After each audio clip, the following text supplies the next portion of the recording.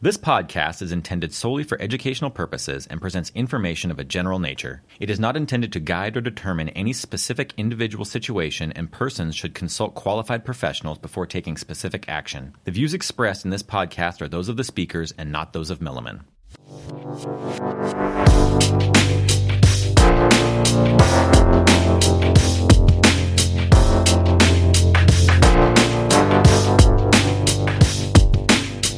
Hello and welcome to Critical Point, brought to you by Milliman.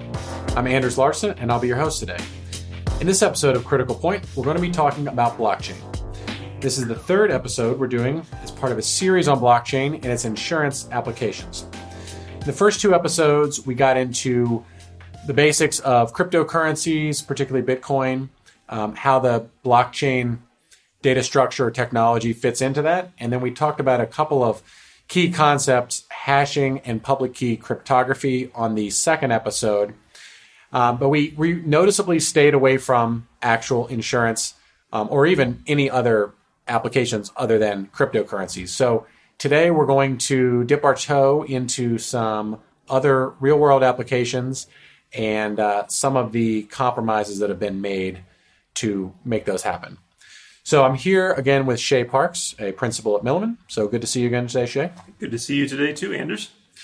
All right, so let's get started talking about one of the key aspects that we've talked about with blockchain in the past with cryptocurrencies, and that's the concept of this unforgiving identity management.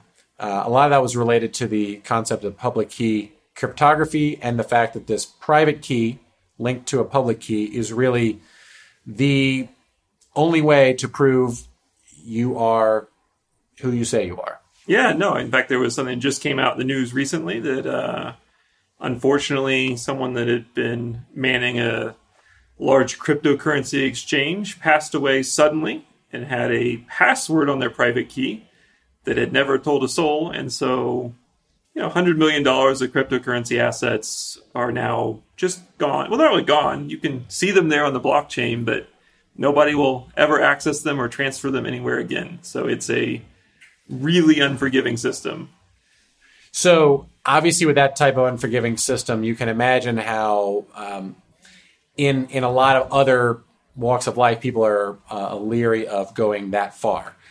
But there's still a desire to kind of use this blockchain technology and see if there's ways to extract some of the benefits of it without that. So if you're going to avoid that unforgiving identity management, there are some compromises you've got to make. So Shay, what's kind of the big compromise you've got to make if you're not going to have this unforgiving identity management? Well, if you're not being unforgiving, that means you're going to have to you're going to forgive someone for getting their password or for forgetting their password or losing their password.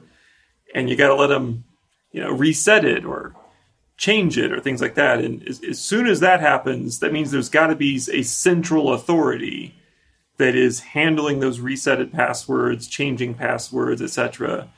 And if that central authority can make new passwords for you, that central authority can access any of the data they're storing. It's not just you that's accessing it. As soon as someone else has the ability to make passwords, well, if somehow someone nefarious was working at that organization, well, they can technically compromise the data.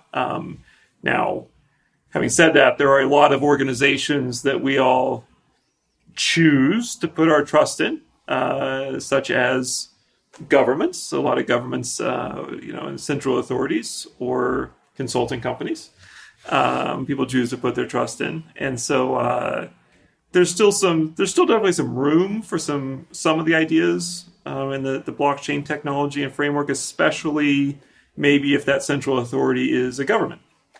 Right. And so just to kind of refresh, it's not just on the blockchain. In a Bitcoin world, it's not simply just the private public key aspect and the unforgiving nature there that's providing this security without a central authority. We also talked about sort of these races that essentially prevent a single actor from hacking the chain. And so without the central authority, there's ways that cryptocurrencies have been able to provide that security. But again, it's actually more the data. We call it data immutability, or make sure that the history is unchanged. Right. So that in most of these use cases we're talking about here, that some of these aspects of Bitcoin have been compromised for various reasons. So let's focus. We want to focus today primarily on a use case going on in Estonia. Started about 3 years ago. Oh, maybe even more than that at this point. Yeah.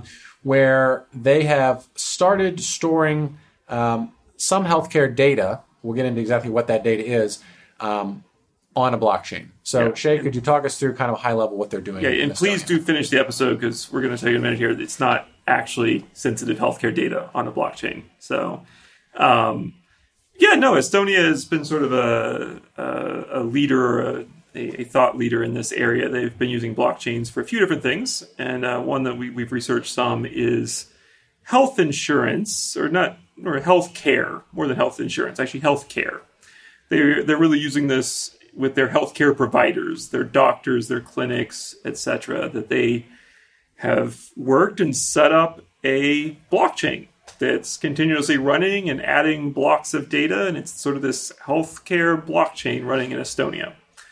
But what they're storing on it, again, is not actually sensitive patient data. So what gets stored on this blockchain is that, Anders, if you went to the doctor in Estonia and they worked on your arm from all the time throwing footballs, and they said, hey, we had to poke it a few times to make it work again.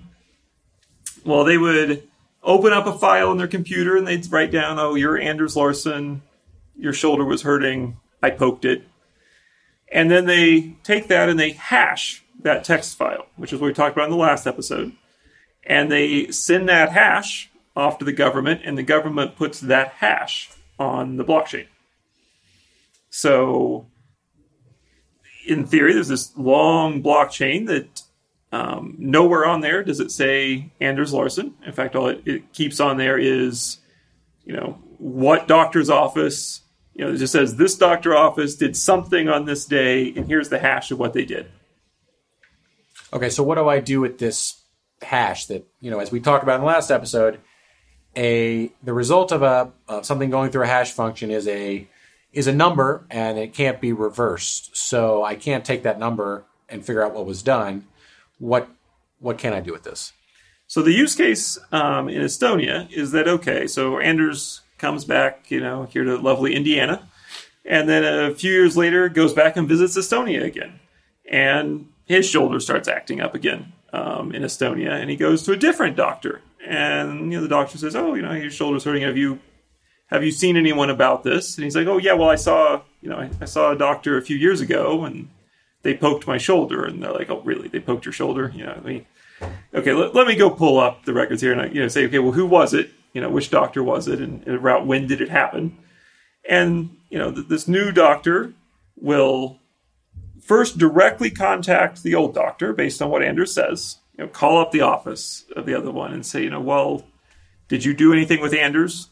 And they won't look at the government blockchain at the old office. They'll say, no, I'm going to go look at my EMR, and I'm going to look up Anders. And I'll say, yeah, look, I did do something with that.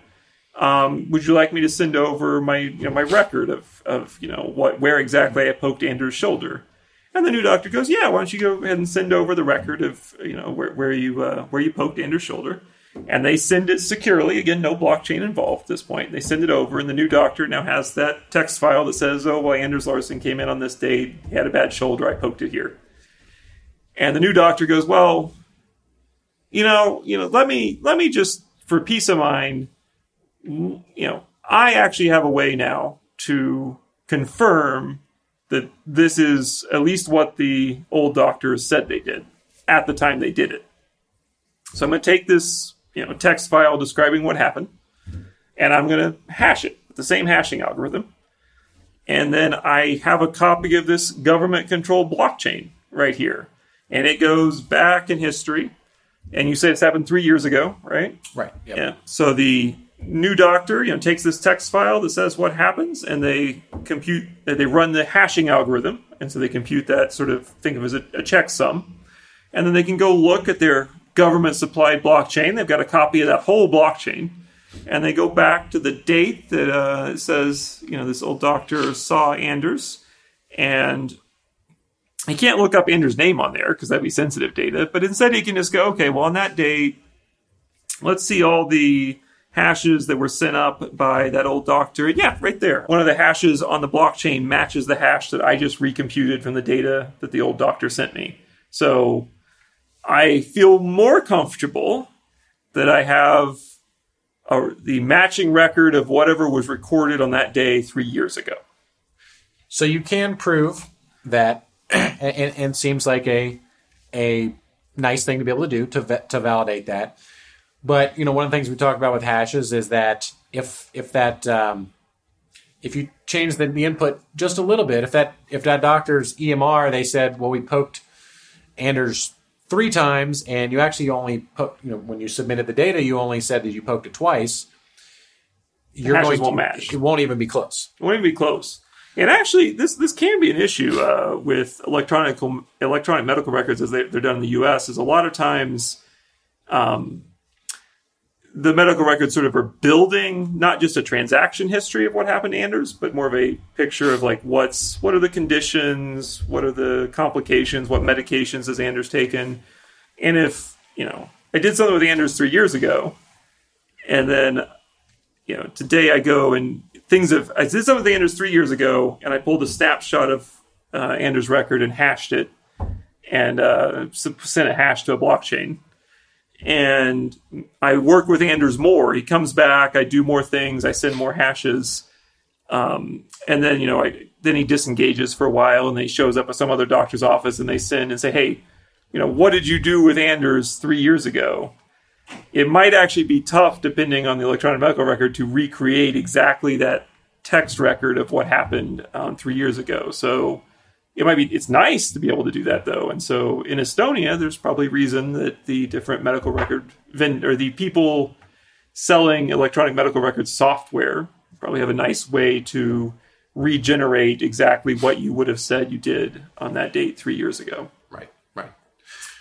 So before we get into, why, the data, all the data is not out there, I did want to just kind of take this and one case we bandied about a little bit in the United States, in some of the field we work in, is the concept of encounter data, particularly for Medicaid health plans, submitting data to the state that's then used for all sorts of analyses and setting capitation rates. And, in many cases, there's encounter data submission problems where the MCO says, I submitted this data, why is it not showing up? The MCO, the Managed Care Organization. The Managed Care Organization says, we submitted these claims to you, and it's not in this. You're telling us you don't have a record of it. How could that be? It does seem like potentially this is a way that you could validate that yes or no, you did or did not submit this record, because you can check it against a hash. Yeah, and you could say like you have you when you submitted it, you get sort of a receipt back that is the hash. And then everyone's it's getting added maybe to a blockchain. We can talk about that in a second here. And everyone's keeping a list of all of these hashes. And then you said you could come back later and go, well, hey, I did this.